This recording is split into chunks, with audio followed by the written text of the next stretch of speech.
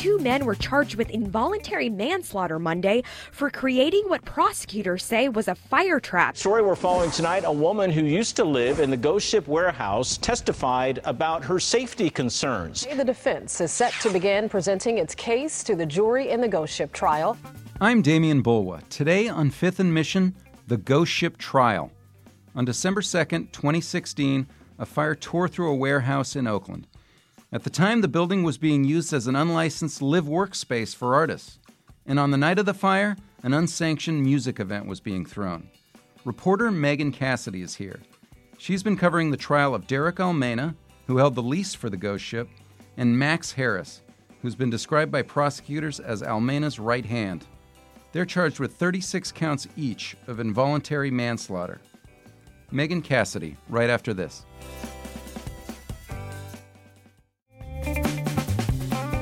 The trial into Oakland's Ghost Ship fire started 6 weeks ago. Megan Cassidy has been covering it, and here's my conversation with her about the testimony so far. So, Megan, you are here because there is a break in the Ghost Ship trial that you've been covering, correct? Yes, a very small one. And so you've been in there for several weeks. This is the trial into the catastrophic fire in Oakland's Fruitvale neighborhood that killed 36 people. What has stood out most about the trial so far? A couple things. One is just the big difference in lawyering tactics between the prosecution and the defense. The prosecution is very regimented. They're frills three. They have really like one case they're going to make, and they stay on track. The defense is really very entertaining to watch, and they have a couple of different theories. And it's just kind of interesting to see the dynamic between the two sides play out. And of course, that's Tony Serra, the sort of legendary attorney who once defended Black Panthers leader Huey Newton and Hell's Angels, et cetera, et cetera. Yeah, Shrimp Boy, he was on that one as well. And then he's representing Derek Almena, who is the master tenant of the warehouse, and then Curtis Briggs is representing Max Harris. Okay, well let's take it back. I want to ask you about obviously this terrible fire, which was one of the worst tragedies in California, but also kind of what we are learning. Not only about the fire through this trial, but about the roles of various players. So why don't you take us back and tell us sort of what is the centerpiece of the case? What do we know about what prosecutors are trying to say about this fire? What they're trying to say is that essentially the cause of it is irrelevant. They haven't really spelled that out, but really, I mean, they have not tried to back a certain cause at all. Well, what was the cause of the fire? We don't know. Investigators never pinned it down. There was just too much damage. They really couldn't rule anything out. In pretrial hearings, though, at least one investigator said that she believed it was an electrical failure.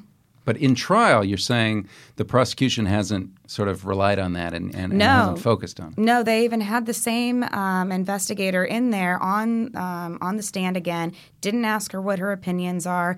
And I think that that's a strategy. For them, they in the opening statements, they said several times that the victims in the fire had no notice, no time, no exits. And so to them, the cause is irrelevant. What is important is that to their case, that Derek Almena and Max Harris, they created the conditions that made any fire deadly. Okay, so for those that don't recall, we had a fire during sort of an underground electronic music show late at night. There was some admission, correct, that was taken at the door. Yep. They called it a donation. It was like there's some term for it, but basically, if you can't pay, don't worry about it. We'll still let you in. But most of the people paid about $10 to get in, and Max Harris was collecting that fee. Okay, and Derek Almena, who was the master tenant of the place, was not there that night. He was not. He lived there with his wife and 3 kids. They got a hotel room that night. Okay, so there's all these people at the warehouse. It is not sort of officially sanctioned for residents. It was supposed to be an industrial building that, for all the city knew, had no tenants, correct? Officially. Right, and not sanctioned for events either. Okay. That would have been another specification. And then a fire breaks out, and a lot of the victims were on the second floor, correct? Right. Mm-hmm.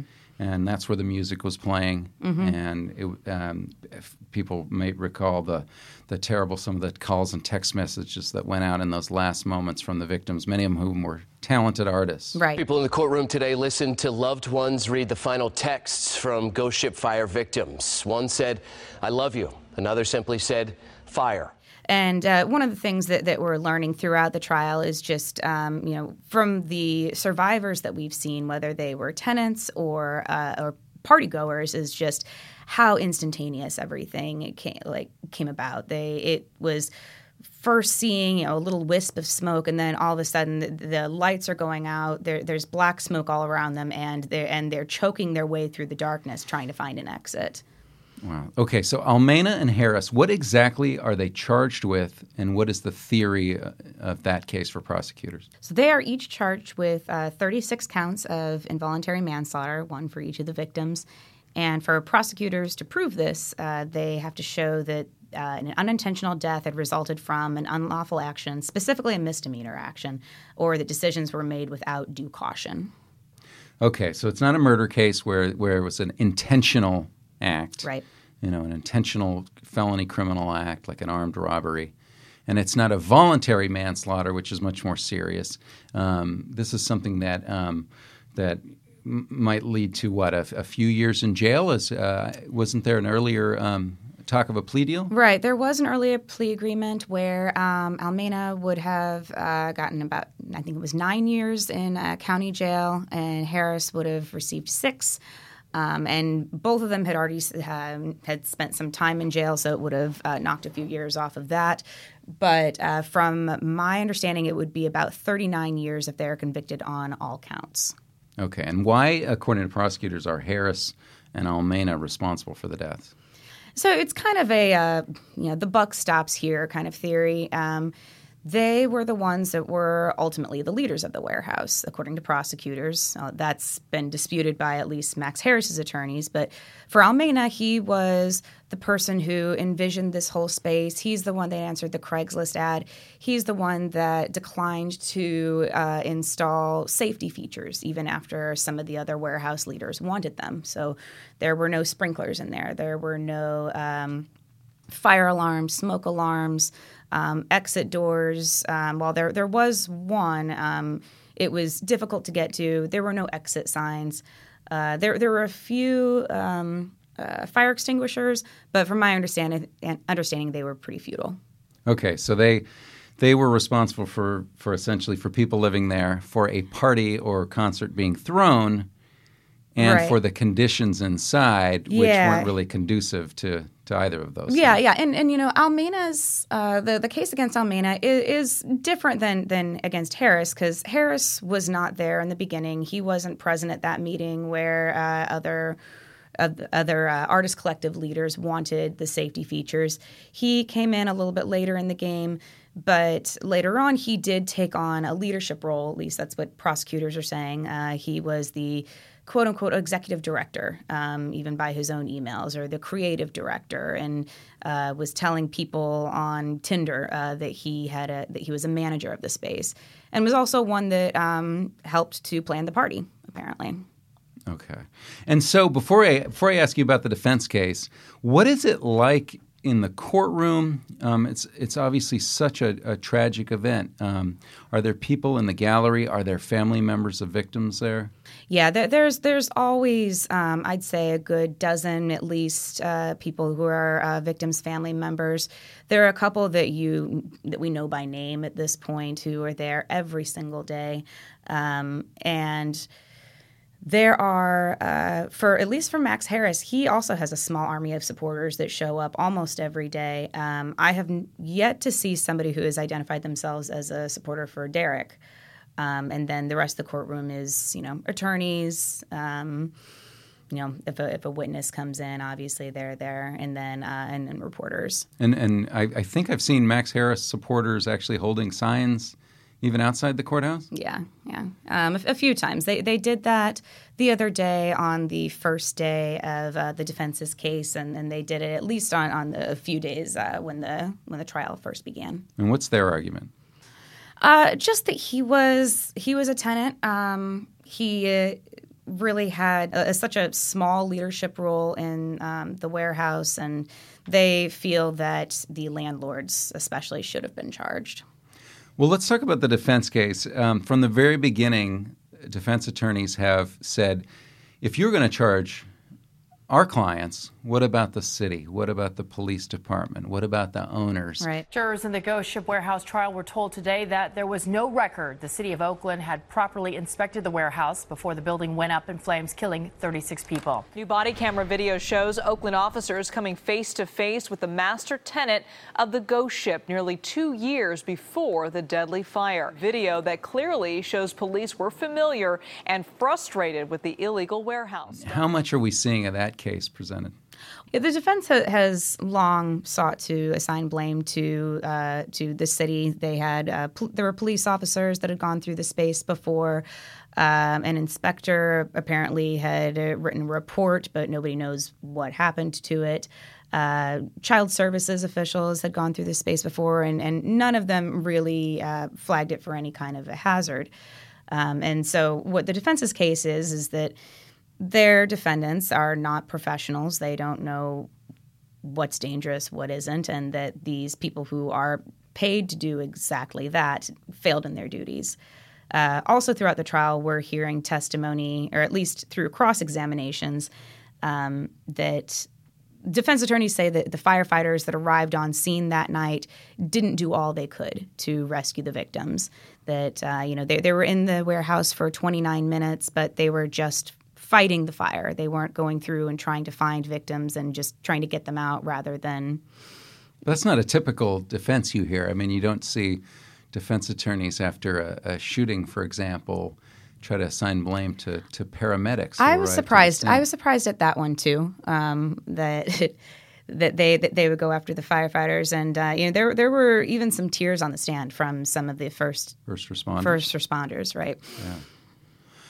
You also have reported that the defense is actually trying to assign a cause to the fire, arson. Tonight, a witness in the Ghost Ship warehouse trial now says that he saw 3 people leaving the night of the deadly fire who he did not know. They say this testimony is consistent with their position. The fire might have been arson. Yes, and that's probably like the newest theory that we're seeing in the trial, because a lot of this information has been out there before, either through preliminary hearings or records.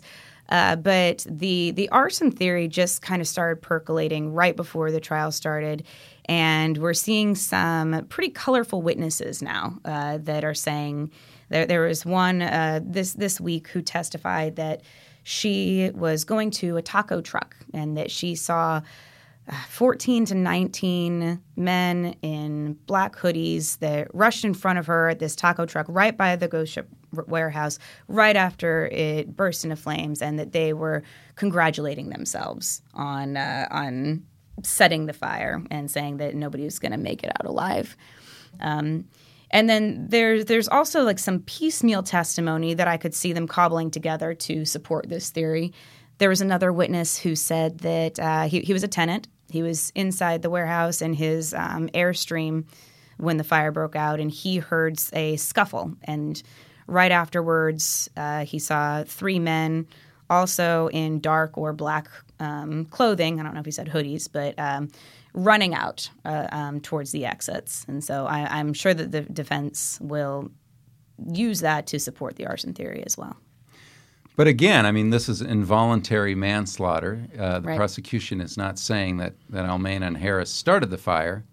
And it sounds like from what you're saying that they're sort of saying that it doesn't really matter Sure. who started the fire. Yeah, and I think that that's what's going to be left to the jury to decide, because it's kind of interesting. Like it's not like the prosecutors and defense attorneys are arguing even the same point. They're arguing what matters more. All right, so moving on, Megan, how much longer do we have in the trial before the jury gets this case? At least, I would say 4 to 6 more weeks. The defense is expected to last about as long as the prosecution did. And I think the prosecution was 5 or 6 weeks. So last question, do we expect lawyers for Almena and Harris to put them on the witness stand in their own defense? Yeah, at least as of last week, both of the attorneys said that they were 100% going to be putting their clients on the stand. And it's going to be interesting because the last time we heard Almena speak was what was supposed to be his sentencing last year. And the judge at the time found that Almena didn't show enough remorse and basically tanked the entire deal. And it was a package deal with Almena and with Harris. And so then Harris's plea deal was scrapped as well. All right. Well, Megan, thank you. We'll let you get back to court. All right. Thanks a lot. Thank you to reporter Megan Cassidy for joining us. Thank you to Libby Coleman for producing this episode. And thank you for listening. Fifth and Mission is part of the San Francisco Chronicle podcast network. If you like this show, we'd love it if you'd subscribe to it wherever you get your podcasts. And if you've got a minute to give us a quick review, that helps us build our audience so we can keep growing. You can support Fifth and Mission and the newsroom that creates it with a subscription to the San Francisco Chronicle. There are print and digital editions. Find out more at sfchronicle.com/subscribe.